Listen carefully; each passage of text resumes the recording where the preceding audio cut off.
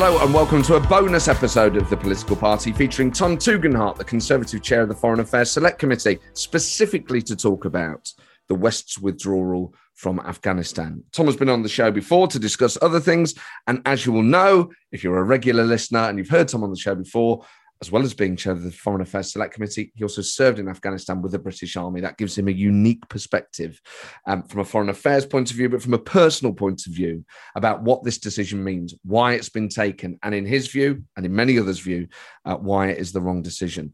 At times, this is clearly emotional and raw. I mean, I think it is for all of us when you see that footage of the people clinging to the plane as it leaves Kabul.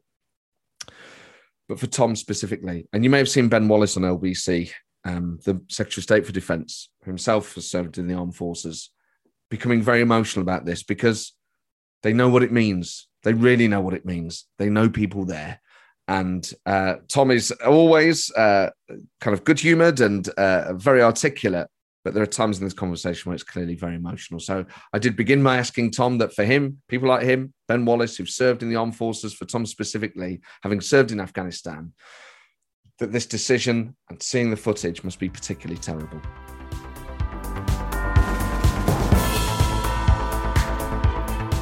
Delighted to be joined by a friend of the show and chair of the Foreign Affairs Select Committee, Tom Tugendhat. Tom, your fantastic article in The Times has been getting a lot of attention, and rightly so, for describing our withdrawal from Afghanistan as the biggest foreign policy mistake since Suez.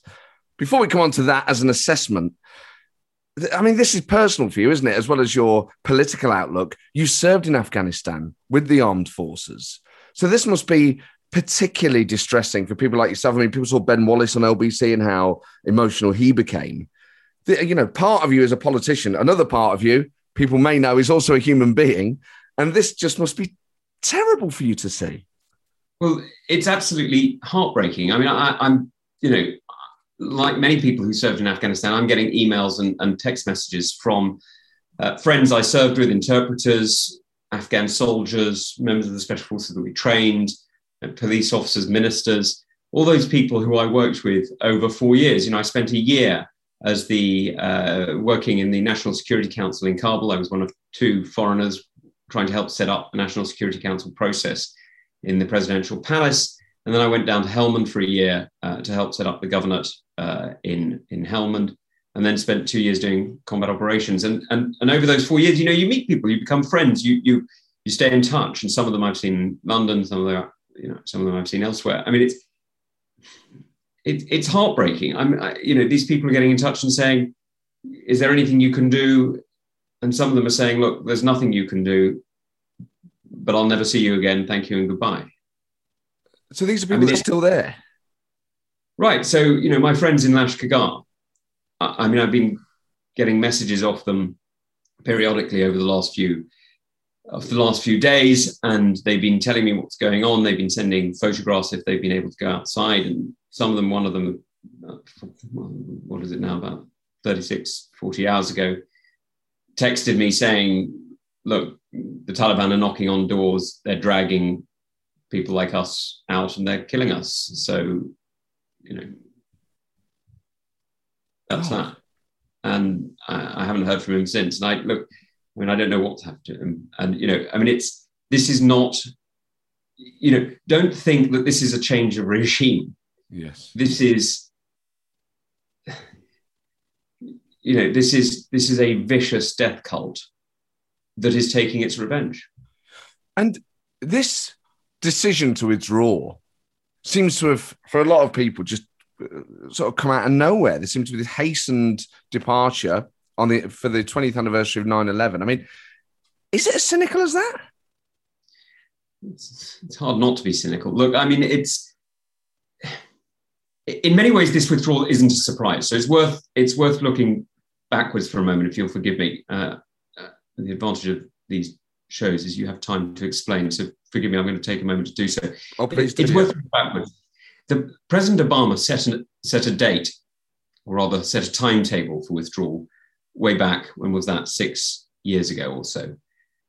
Now, that was a pretty extraordinary thing to do, because actually one of the ways you convince people to side with your team rather than go with the other team or hedge their bets is you convince them that you're enduring presence. You say, I'm going to be around.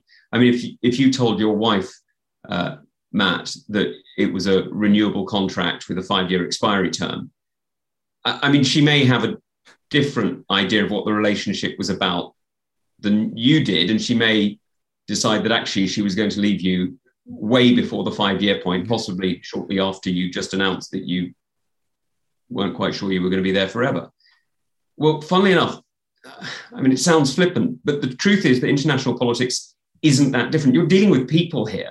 You're not dealing with these sort of amorphous entities called countries. You're dealing with individual human beings, and you're asking them to make bets on the future, bets that in a country like Afghanistan will not just affect them, but may well see their children and their grandchildren murdered for the choices you took. So these are very, very important decisions. So if you say to somebody, look, I'm not going to be around that much longer, what you're doing is you're advertising to everybody, start making deals with the other side, start making sure your bases are covered. Because at some point, I don't know when, maybe in a year, maybe in 5 years, maybe in 10 years, somebody else is going to be in charge. And even if you're dead, your children will be held responsible for your actions, and so will your grandchildren.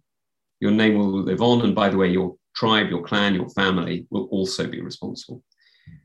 So when President Obama did that, he injected, I mean, it was like pulling the key brick out of a Jenga tower right at the bottom. Now, it didn't yet fall, but it certainly wobbled. A few years later, President Trump began talks with the Taliban, talks that was supposed to protect US troops, not Afghan troops, US troops from Taliban attack. How do you think that makes you feel if you're an Afghan soldier and you've been going on patrol side by side with Americans? Mm. You've been sharing the risk. In fact, you've been sharing more than the risk. The Afghan soldiers this year lost more people dead in combat than the whole of the coalition over 20 years. Right? So the idea that they didn't fight is complete rubbish. They have been fighting harder and harder than anybody else for 20 years. That's worth remembering.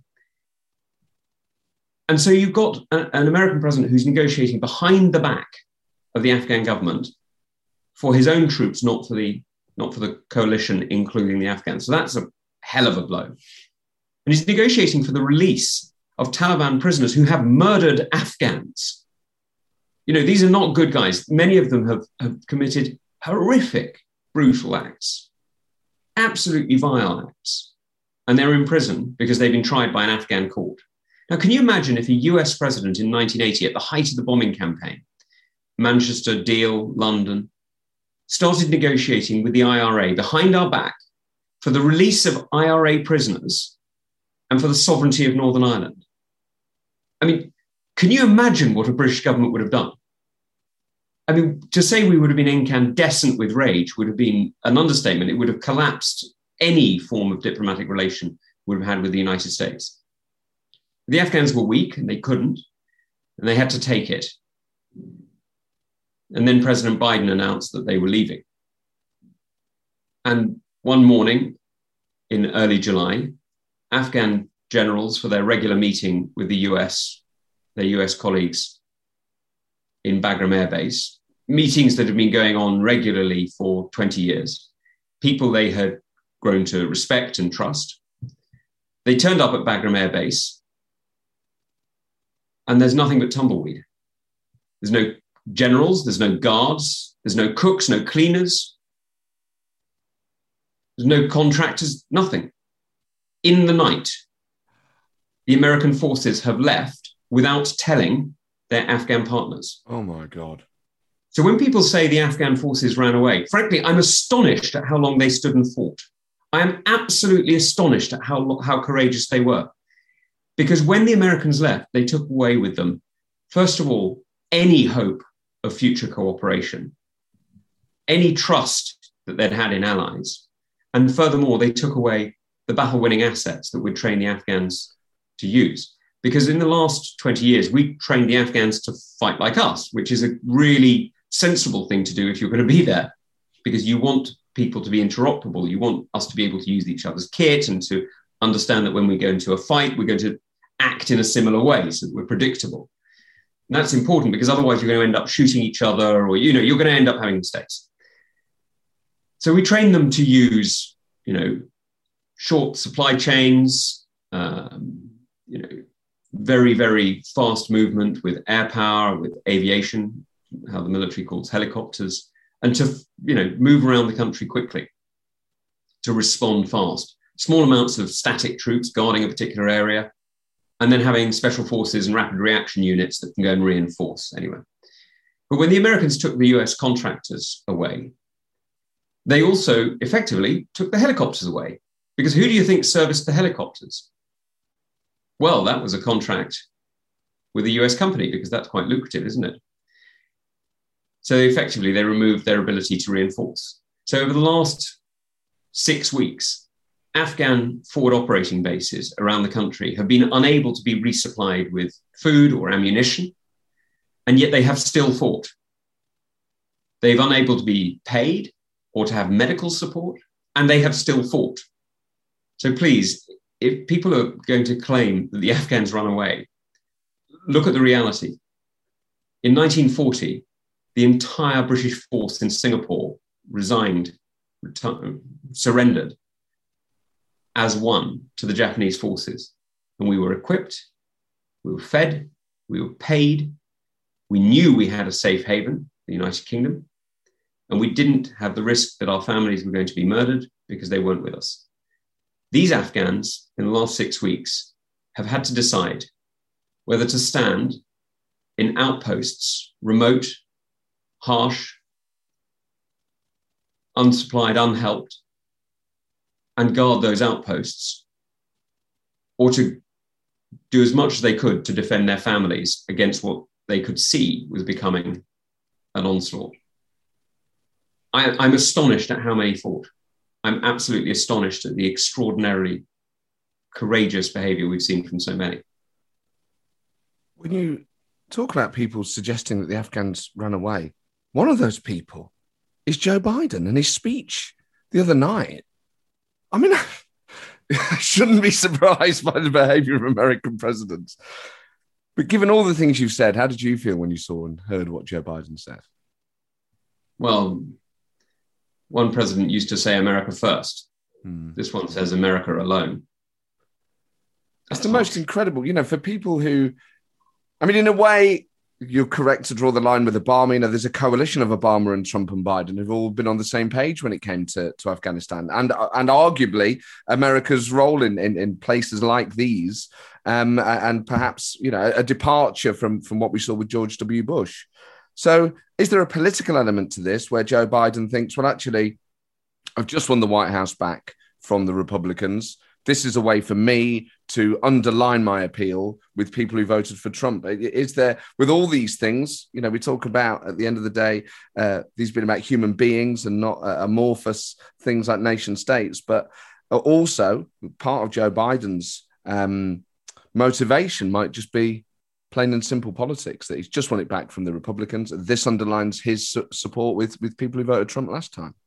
Well, I was talking to some American military friends who've risen through the ranks, and one of them pointed out that the last 2 presidents have acted in response, as it were, to be seen to be going against President Obama.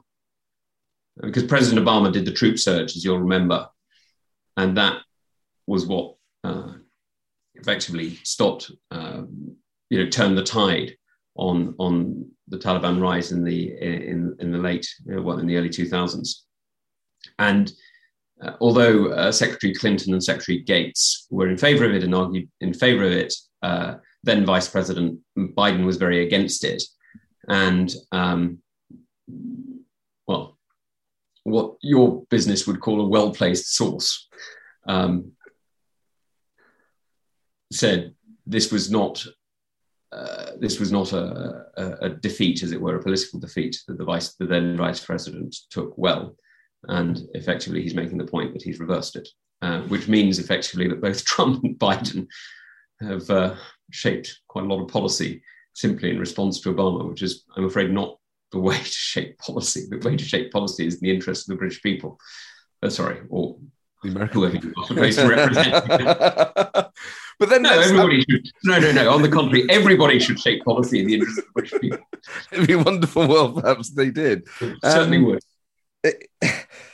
But you raised a good point there, actually, because we're talking about America's action. Well, Britain could have stayed, or could we? Once the Americans had pulled out, was it untenable for the Brits to stay, or could we have departed from the White House? Would it have been viable for the United Kingdom to stay when America departed?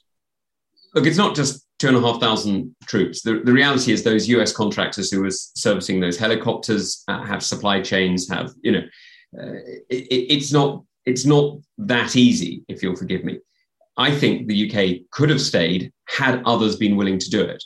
But this is an extraordinary indictment on Western leadership around. I mean, it's not just our own country that has spectacularly failed. Those countries who were with us, this was a NATO operation, don't forget. This is the only Article 5 NATO operation. And if you'll remember, the point of NATO is the sort of musketeer pledge, one for all and all for one. And that's summed up in the so-called Article 5 commitment of NATO countries. An attack on one is an attack on all. And that, despite that having been in existence since, I think it's 1947, it's only been invoked once, and that was after 9/11 when NATO got together and voted unanimously that this was an Article 5 moment. And so NATO responded by sending troops together as a NATO operation into Afghanistan. Now, some countries sent more than others. Of course, that's so. But, I remember in the days when I was serving there, Romanians and Dutch and Belgians and, French and Germans and Swedes. I mean, countries that aren't usually involved in overseas operations were very committed and served often with great distinction in Afghanistan. So this isn't just a US reversal. This is a moment where countries around the world are going to be looking at the democracies, because fundamentally NATO is basically a club of democracies, a few sort of grey areas there, but you know what I mean. It's mostly a club of democracies, and they're going to be looking at us and they're going to be saying, look, I know that the autocracies will stay because when they make a decision, the dictator can decide. But you guys seem to have lost strategic patience, and if that's so, then what are you offering me? Are you offering me a one-night stand, or are you asking me to marry? Because if it's a one-night stand, you're going to make me look cheap. You're going to expose me, and you're going to make me vulnerable to further attack. If you're asking for marriage, yeah, sure. A long-term partnership, that's great. Not a one-night stand. But some people in America, in Britain and elsewhere might say, well, should we have ever signed up to a marriage? There's the sense that retaliation was required after 9/11. How long do we stay there for? You say, in the end, actually, I thought this might have been a kind of, a long-term relationship. I didn't realize it was going to be this long. Well, look, I mean, of course you can say that, but you can't pretend to me that divorce has no implications. We've just been getting divorced from the European Union. I mean, we know that this has implications, right? I mean, it's not the same to say, oh, well, after 40 years, after 20 years, it's like we were never married. No, you were there, right? You've got commitments, you've got responsibilities, you made deals, to continue the analogy, you've got kids, you've got grandkids, they don't just disappear because you got divorced, right? And the same is true here. You may not like the ongoing agreement, but what grown-ups do is they talk about it and they find a way through, and they may, consciously uncouple, to use the vernacular. But they don't just walk out in the middle of the night, taking the car and half the bank account. Isn't part of the problem that, on the one hand, you're absolutely right, that we have a responsibility to these countries, and we're there and we're present, and then in the middle of the night they're gone. But the problem is that these decisions are not aimed at the people of Afghanistan. They're aimed at the people of America and Britain, and what those politicians who are totally understand the situation that we're involved in Afghanistan and elsewhere are at the same time as saying to voters in America and Britain, actually, we won't be there that long. We're always giving the impression that, look, the moment it's done, we're out. Wouldn't it be better if we just said that when we get involved in places like Afghanistan, we're going to be there for a very long time, and this is what it involves, and that's not a bad thing. But so look, people don't seem to do that.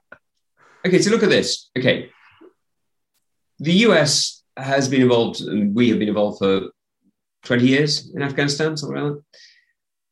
The last British soldier killed in combat, tragically, was killed in 2013, end of 2013. There's been some accidents since then. A helicopter came down in 2014, killing various people. And, so they have, I'm not saying it was the last death in Afghanistan, but it was the last combat death in Afghanistan. And for the United States, the last combat death was a couple of years ago. I can't remember exactly, but it was a few years ago. This was not, let's not pretend this was a fighting operation anymore, right? This was an ongoing operation. And in that sense, it's relatively sustainable. I mean, I wouldn't overstate it because these things aren't cheap, but it's relatively sustainable. The major costs are sunk costs, right? They are the trillions of pounds we've spent on buying equipment, on moving stuff over there, doing things like that. And of course, the most important sunk cost, which is a horrible way of putting it, but I hope you'll forgive me, is in the lives of, the people that we've left behind, the friends that I buried all the way from Poole to Arbroath. But like all the other sunk costs, I'm afraid, those men are not going to rise again just because we've gone. There is no resurrection that comes with departure. That's not how this works. So all you can look at is the cost going forward. We had to do the same evaluation in Germany in 1945, in South Korea in 1950s, in Japan in 45. We've done it in Cyprus since the late 50s, early 60s.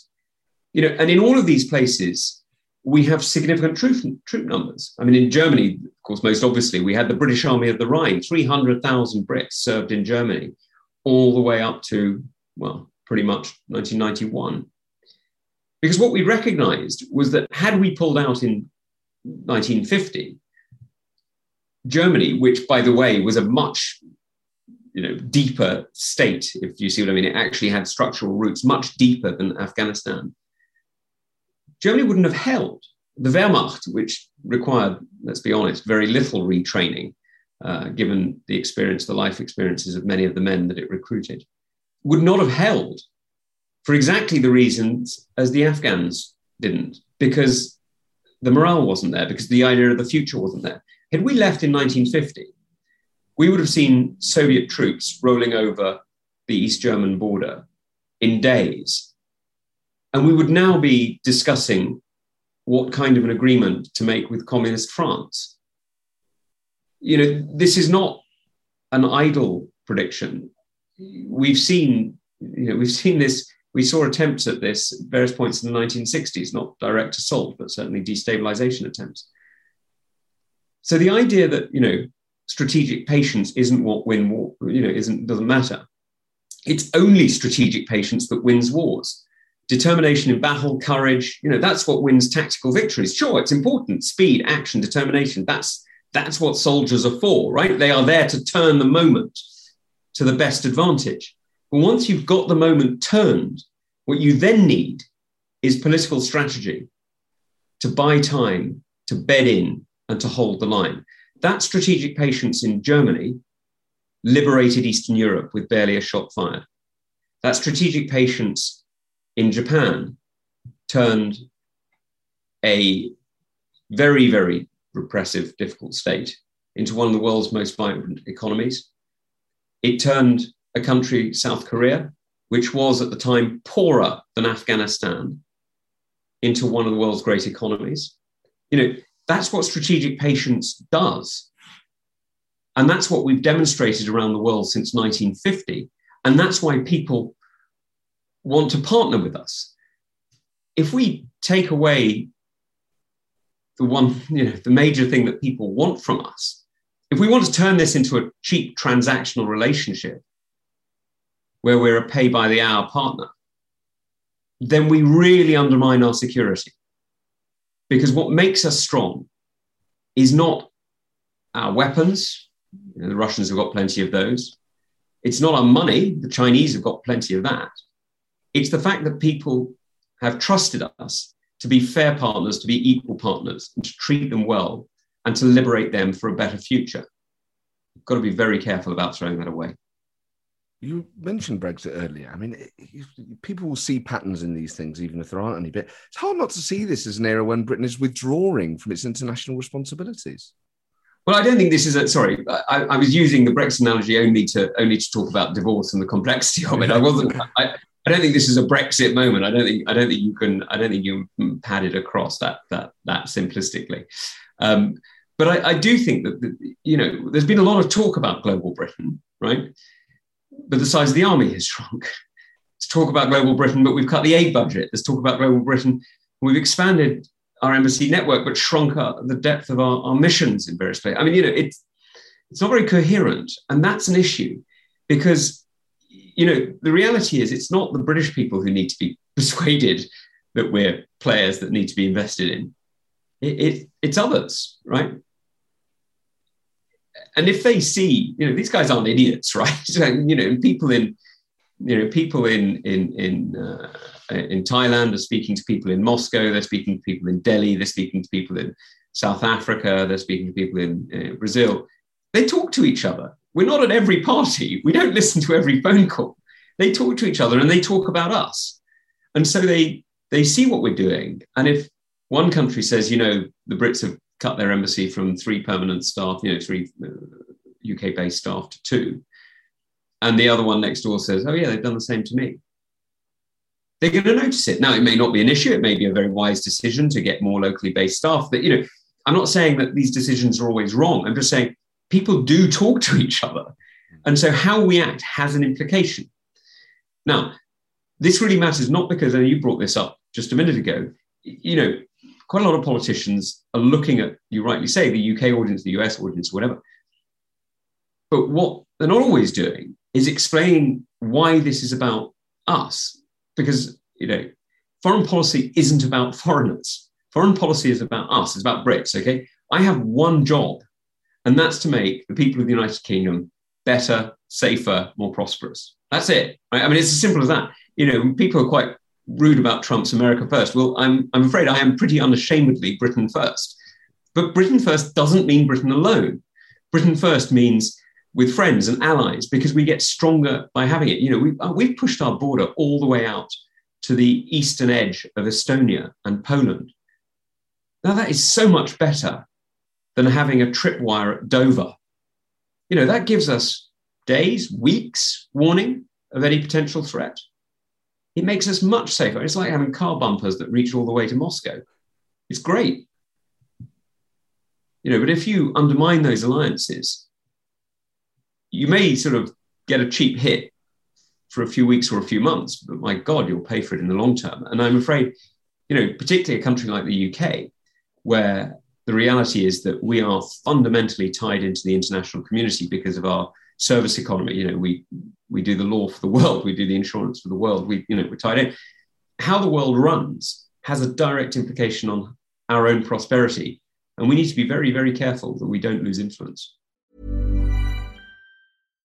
If you're looking for plump lips that last, you need to know about Juvederm lip fillers. With Juvederm Volbella XC and Juvederm Ultra XC, your lip look, whether it's subtle or bold, can last up to 1 full year with optimal treatment and no additional maintenance. Find a licensed specialist and see if it's right for you at Juvederm.com today. That's JUVEDERM.com. Add fullness to lips in adults over 21 with Juvederm Volbella XC or Juvederm Ultra XC. Do not use if you have severe allergies or a history of severe allergic reactions, or if you're allergic to lidocaine or the proteins used in Juvederm. Tell your doctor if you have a history of scarring or taking medicines that decrease the body's immune response or that can prolong bleeding. Common side effects include injection site redness, swelling, pain, tenderness, firmness, lumps, bumps, bruising, discoloration, or itching. As with all fillers, there's a rare risk of unintentional injection into a blood vessel, which can cause vision abnormalities, blindness, stroke, temporary scabs, or scarring. For full, important safety information, visit Juvederm.com. Planning for your next trip? Elevate your travel style with Quince. Quince has all the jet-setting essentials you'll want for your next getaway, like European linen, premium luggage options, buttery soft Italian leather bags, and so much more. And is all priced at 50 to 80% less than similar brands. Plus, Quince only works with factories that use safe and ethical manufacturing practices. Pack your bags with high-quality essentials you'll be wearing for vacations to come with Quince. Go to quince.com/pack for free shipping and 365-day returns.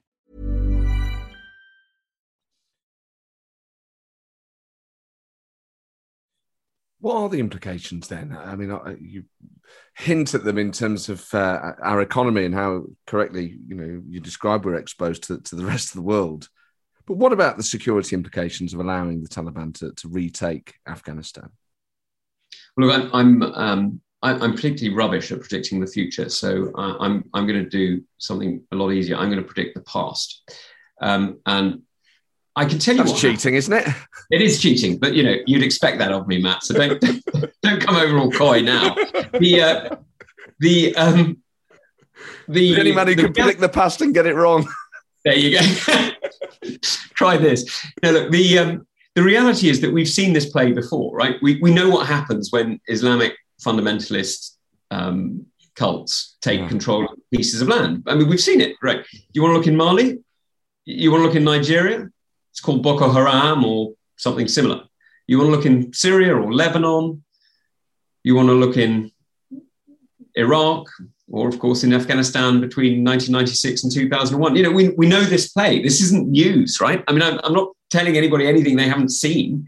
You end up with the kind of vicious dictatorship that we know about. You end up with them having really unsavory friends in people like Al-Qaeda and ISIS and East Turkmenistan Islamic Movement, a group you may not have heard of, but that has had in the past conducted attacks against China.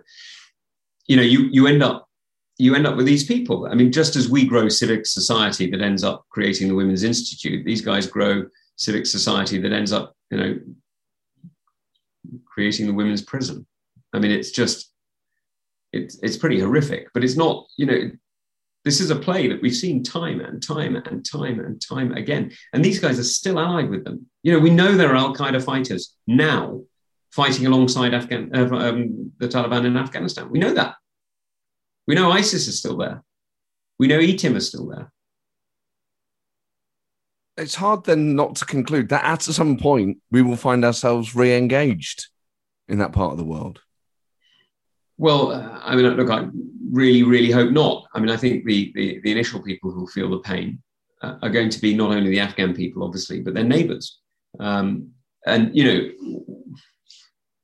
It doesn't bring me any joy to say this, but I think that the leaders of some of the neighbouring states have made an extremely bad decision in supporting the Taliban in order to punish the United States. But you may not like your neighbour, and you may not like the town policeman, but inviting Al Capone to replace him may well not lead to the results you thought for your family and your business.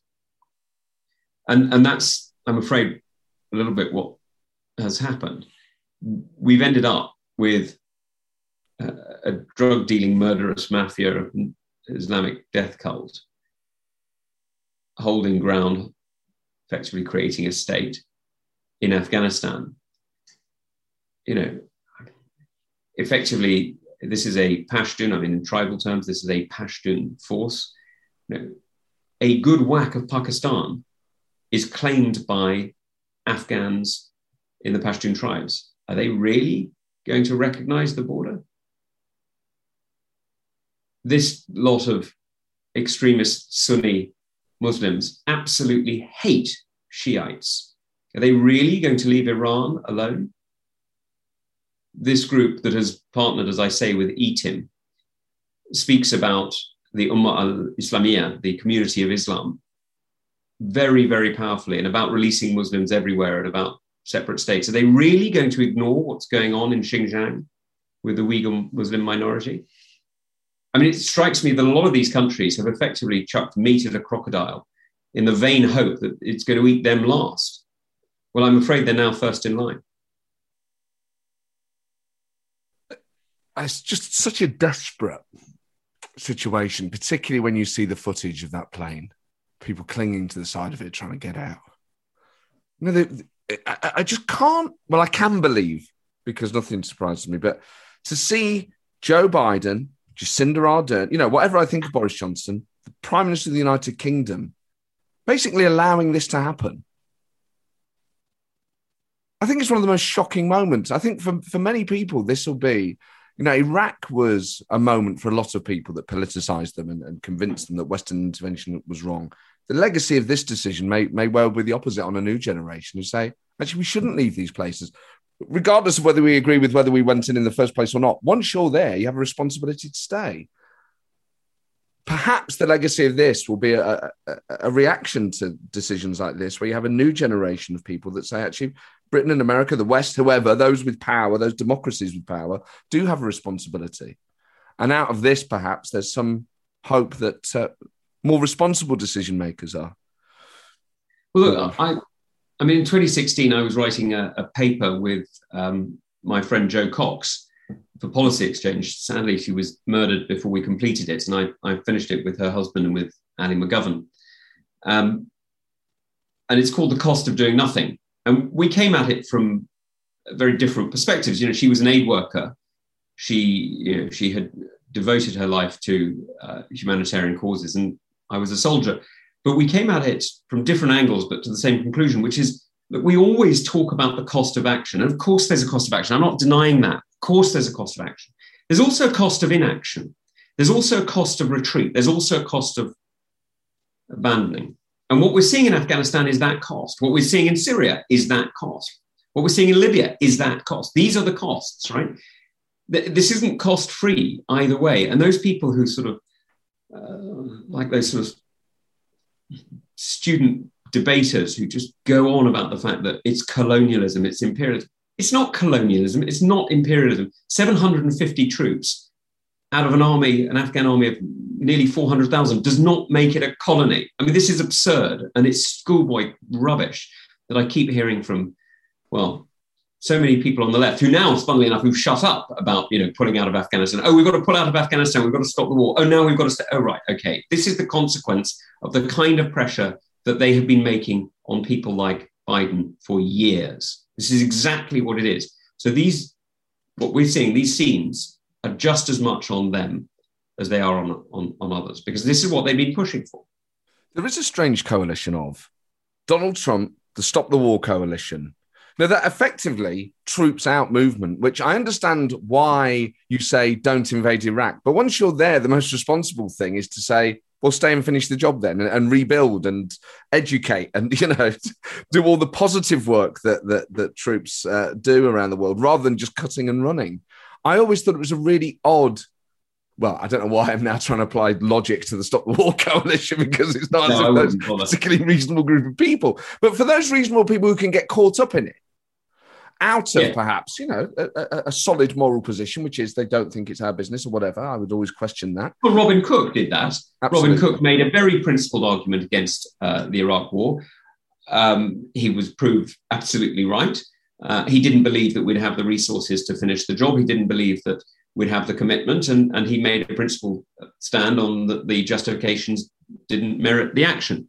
Now, you can agree or disagree, but that was more than perfectly, that was an absolutely coherent, intellectual, moral argument.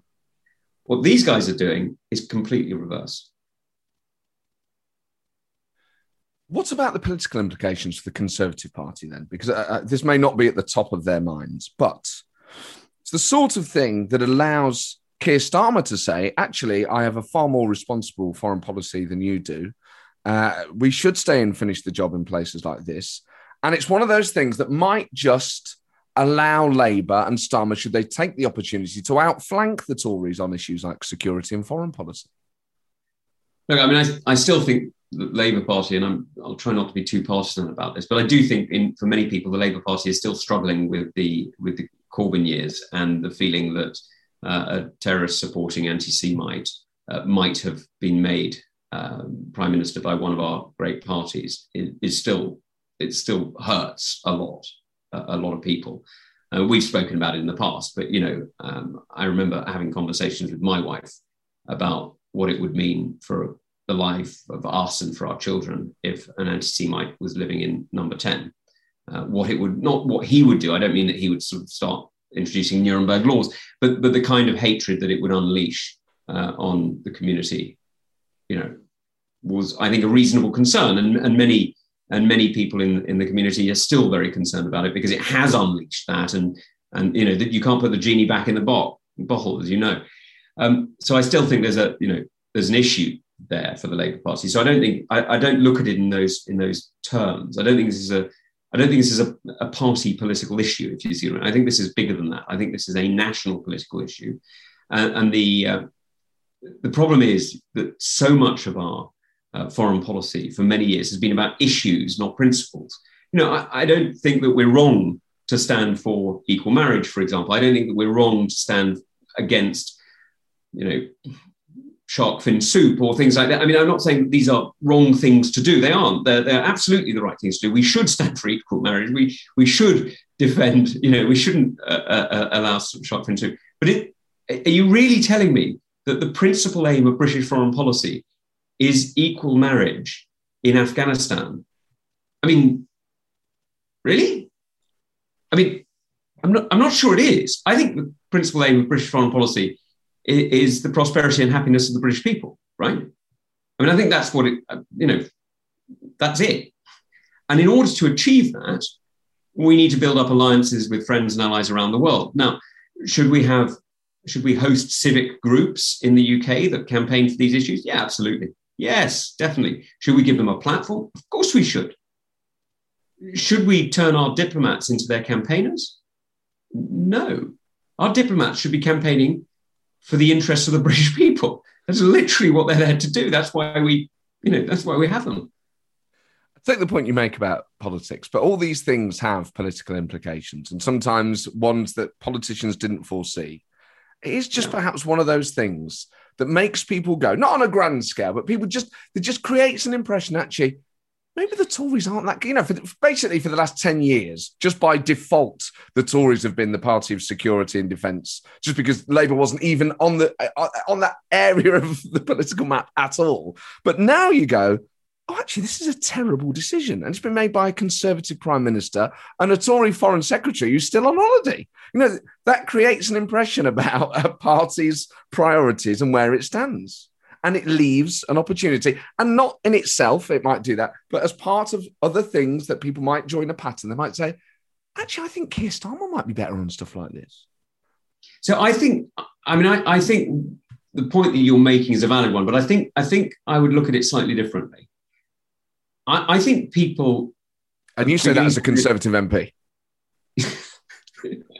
Funnily enough, yes. I'm trying to be polite. I look at it slightly differently. I would say that people are beginning to realize again that politics matters. This isn't a game. This is not a joke. It's not an experiment with people's lives. We're not here as government to play with people, whether they're in Afghanistan or in Blythe Valley. We're here to create as strong and stable a platform so that other people, individuals, families, communities, can take their own risks and build their own opportunities. That's what we're here to do in government. And that's serious. It's dull. It requires commitment. It requires thought.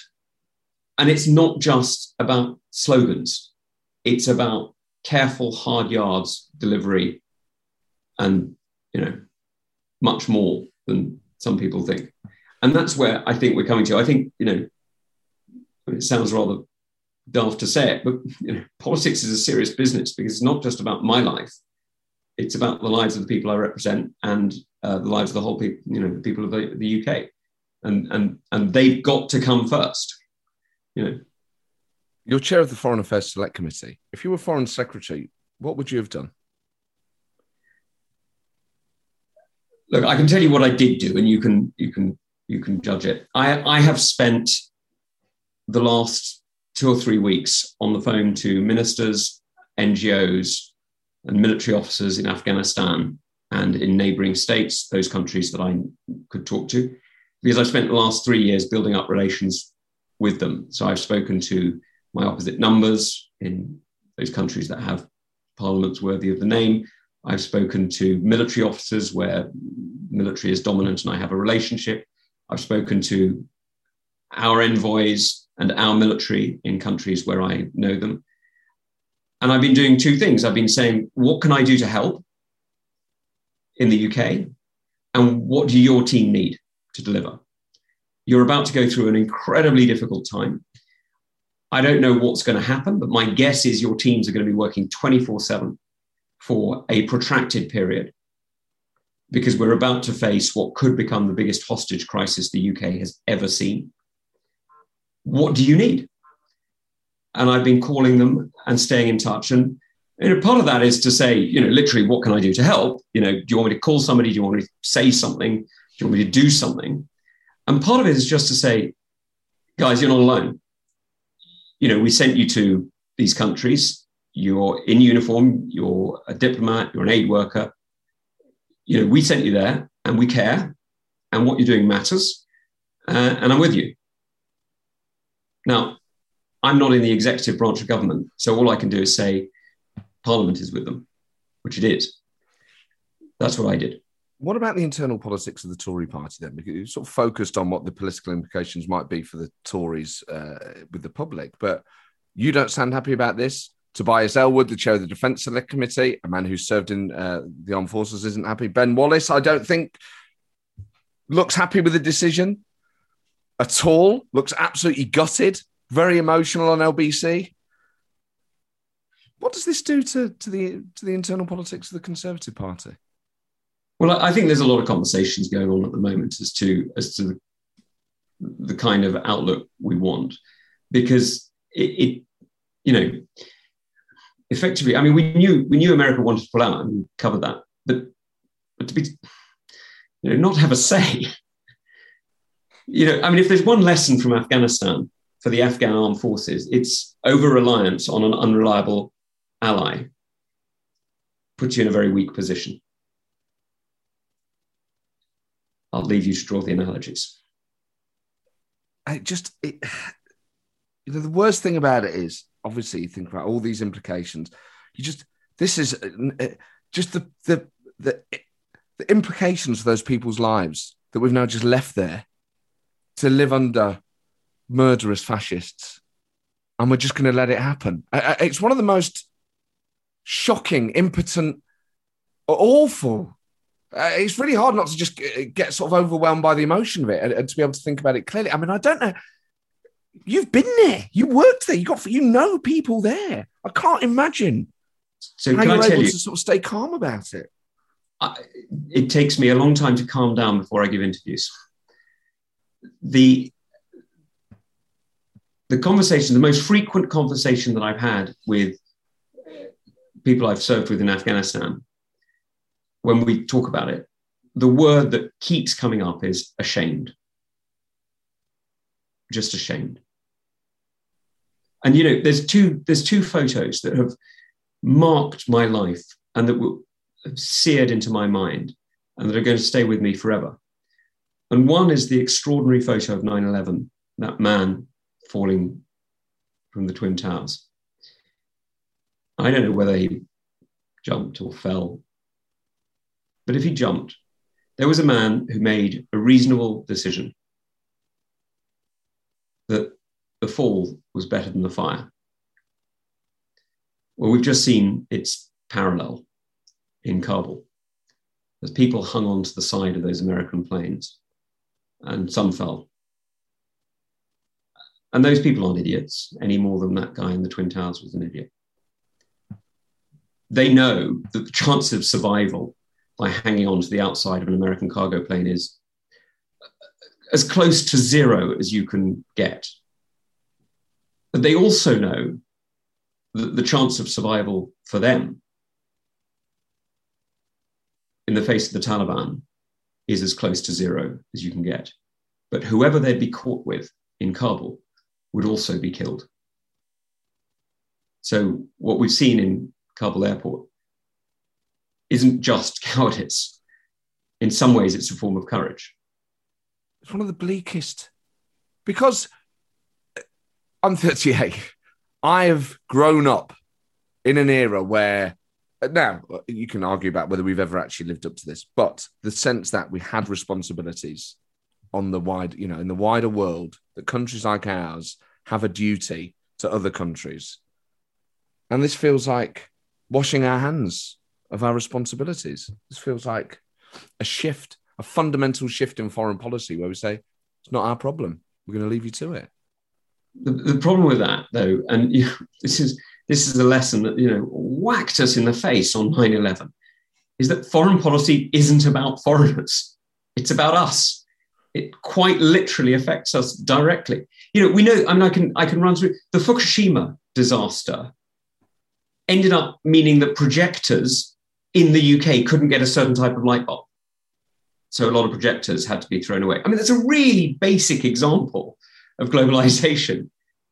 This is, we know that the actions of the Chinese state in terms of, semiconductor storage and stockpiling has delayed the production of cars and even washing machines in the UK. We know that radicalism and, hateful ideas spreading fear and death in foreign places helped to radicalize that jihadi who killed a policeman in Parliament. We know this is not, global, Britain created globalization and it works. Well, maybe not created, but certainly took it forward a hell of a long way. Probably the Dutch created it, but you know what I mean? It really works. And it's still with us. But now, I sort of trying to end on a more positive note, but I don't know. I'll give you a positive. Okay. No, there is a positive. There's a real positive here, which is that look at human migration around the world today. Look at where people want to go. People don't want to be refugees in China or Russia. I mean, not unless they've done a deal with the KGB. But, they don't want to go there. People don't choose autocracy voluntarily. They agree to autocracy through fear of worse, okay? Ungoverned space, lawlessness. I mean, people didn't agree to the Taliban in 1996 because they wanted to live under a fascist death cult. They agreed to it because the alternative was civil war and everybody against everybody, right? Yeah. People choose, when they can, people choose freedom. People choose democracy. People choose liberal economy. And what we can do as Britain is we can guard ourselves as a liberal economy, as a prosperous and free state. We can increase that by building up with allies. That's, of course, NATO, that's Europe, that's the Five Eyes, that's countries like Japan and India, South Korea. We can defend ourselves, build up that powerful network, and then we can extend to others, some on the margins, some, frankly, way beyond them, and start to demonstrate how this works. We can do this. We really can do this. And not only can we do this, people want this. We know it because we see it.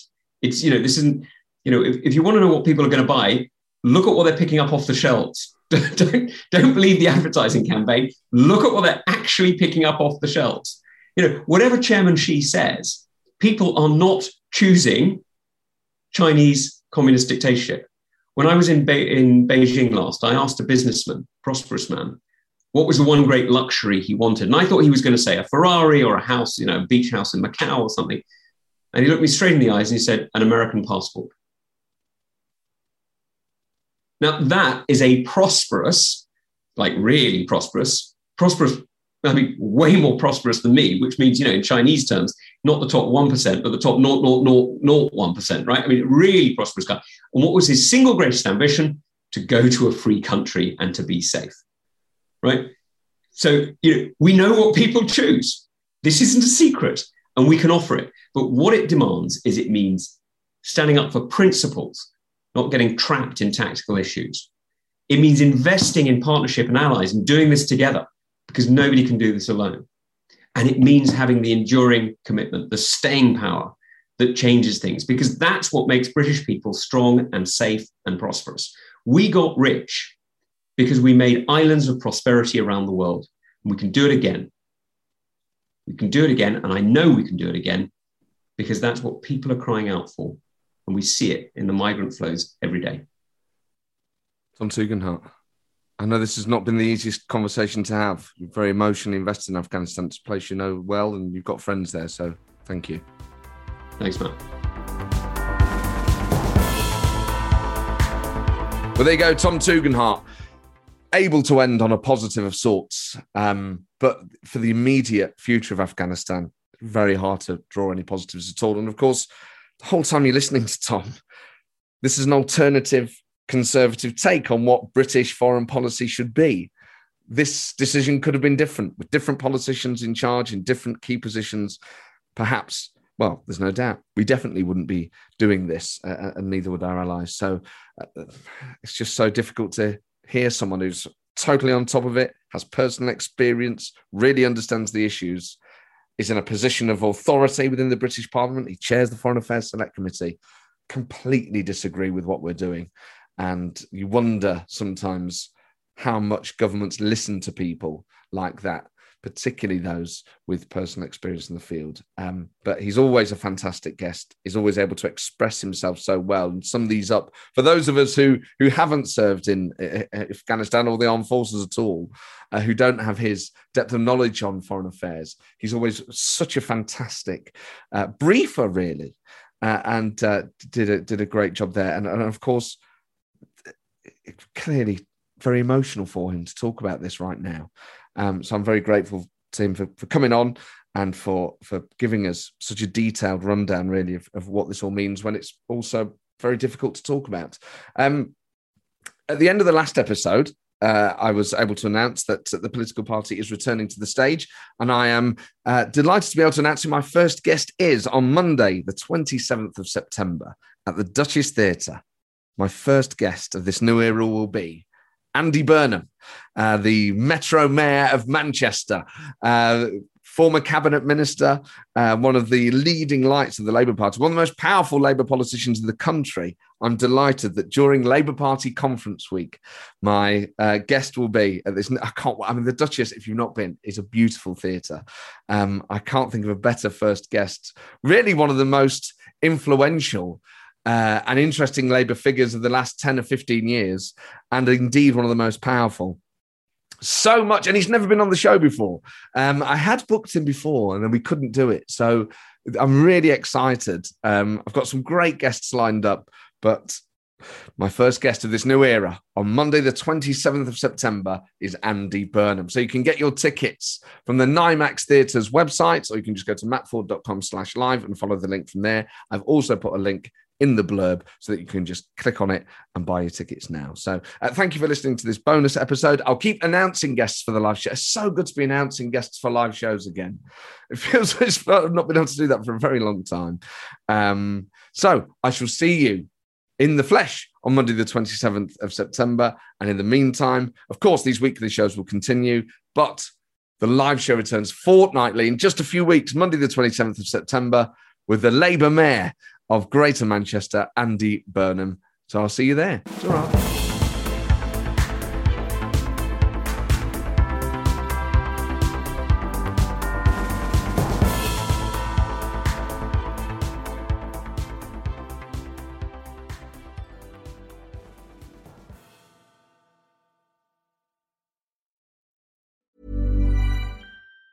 Hi, I'm Daniel, founder of Pretty Litter. Did you know cats tend to hide symptoms of sickness and pain? I learned this the hard way after losing my cat, Gingy. So I created Pretty Litter, a health monitoring litter that helps detect early signs of illness by changing colors, saving you money and potentially your cat's life. Pretty Litter is veterinarian developed, and it's the easiest way to keep tabs on your fur baby's health right at home. Go to prettylitter.com and use code ACAST for 20% off your first order and a free cat toy. Terms and conditions apply. See site for details.